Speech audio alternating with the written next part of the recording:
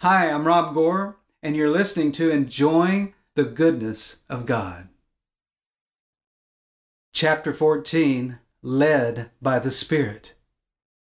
Just tell me what to do, Pastor Rob. I understand. Our soul longs for a formula.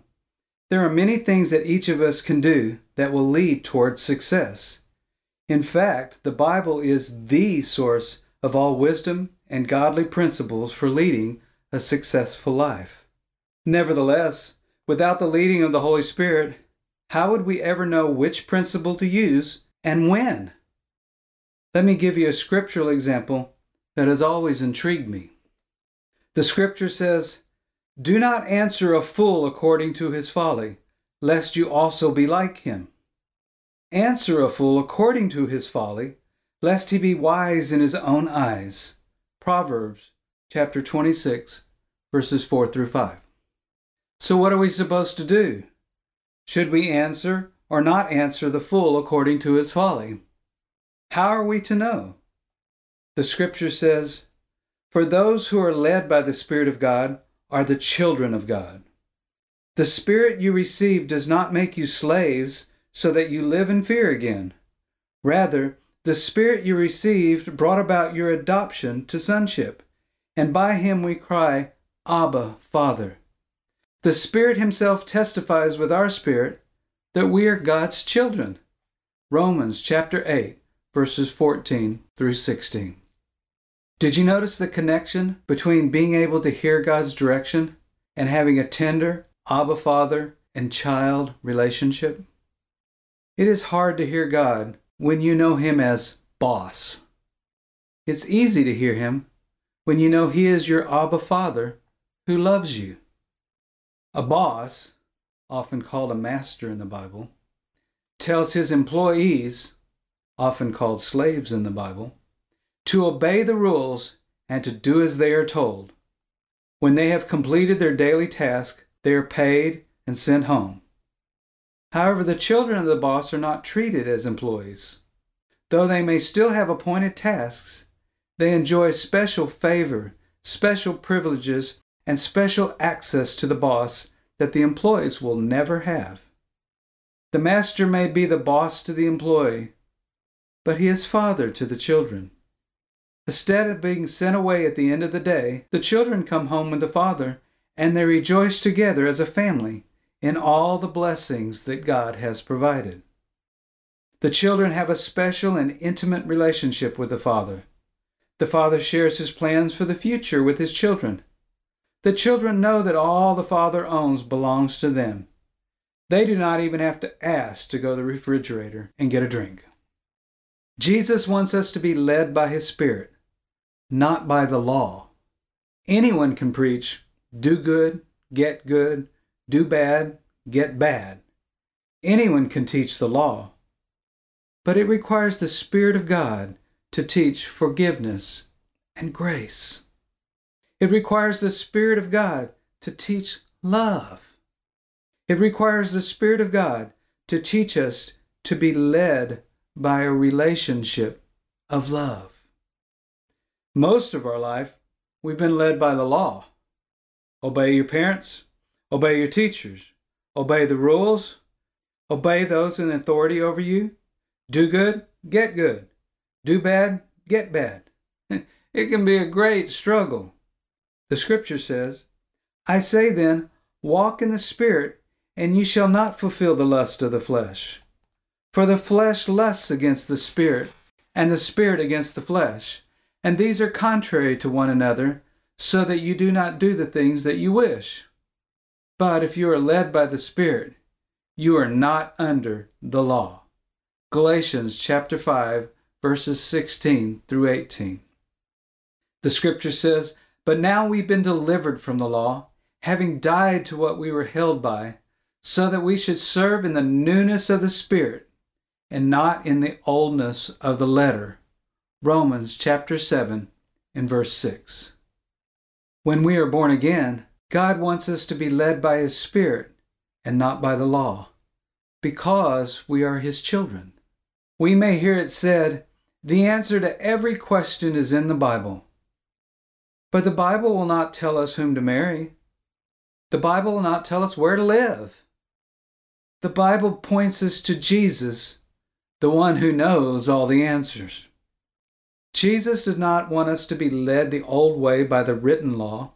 He wants us to be led by His Spirit.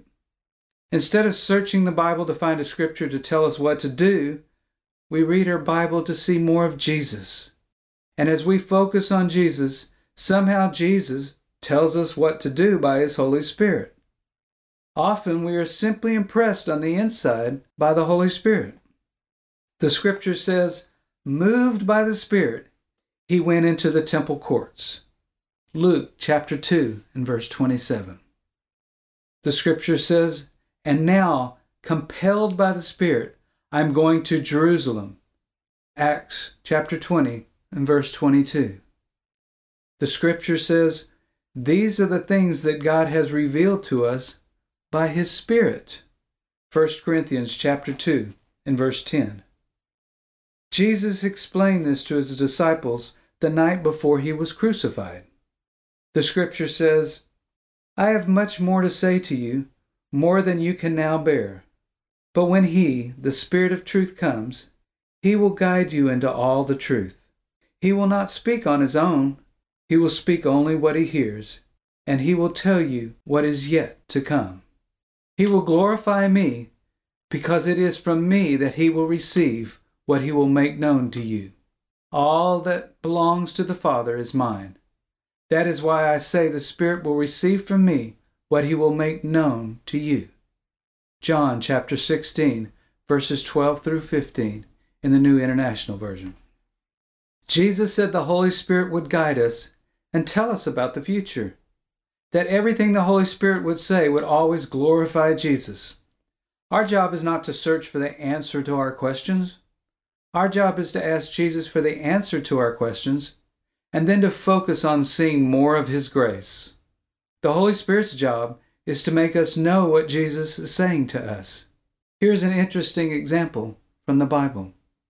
The scripture says, now when they had gone through Phrygia and the region of Galatia, they were forbidden by the Holy Spirit to preach the word in Asia. After they had come to Mysia, they tried to go into Bithynia, but the Spirit did not permit them. So passing by Mysia, they came down to Troas, and a vision appeared to Paul in the night. A man of Macedonia stood and pleaded with him, saying, come over to Macedonia and help us. Now after he had seen the vision, immediately we sought to go to Macedonia, concluding that the Lord had called us to preach the gospel to them. Acts chapter 16, verses 6 through 10. You would think it would be okay to go anywhere and preach the gospel, because Jesus told us to go into all the world and preach the gospel.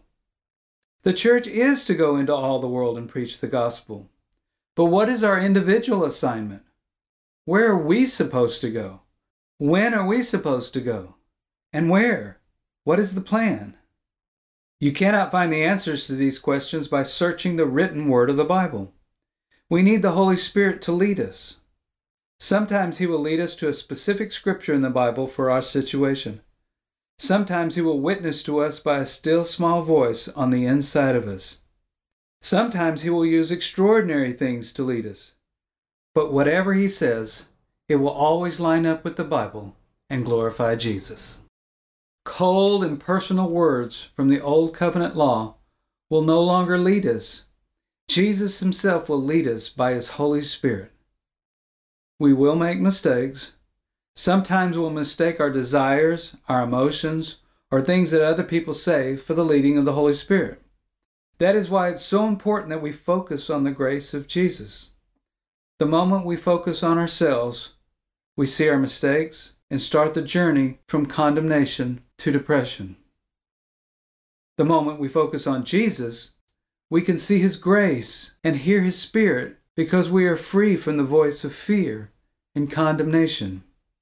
The scripture says, but now, by dying to what once bound us, we have been released from the law, so that we serve in the new way of the Spirit and not in the old way of the written code.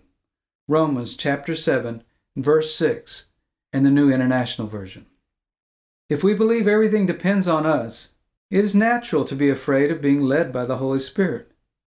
What if we make a mistake trying to follow the leading of the Holy Spirit? What do we do if we realize that we have made a mistake? But when we realize that we can do nothing of ourselves and that everything depends upon Jesus, we can rest, knowing that He is the answer to every problem we face. He will deliver us from our mistakes. He will deliver us from every attack of the devil.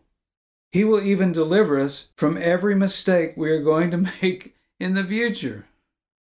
Everything is going to be okay. We just keep our eyes on Jesus. Being led by the Spirit is not acting super spiritual and weird, nor is being led by the Spirit an excuse for being flaky and unreliable. Being led by the Spirit is the fruit of a living relationship with Jesus, where our heart is daily being transformed by His love and grace. It may be difficult for people to see the change that is happening in us at first because they only see from the outside.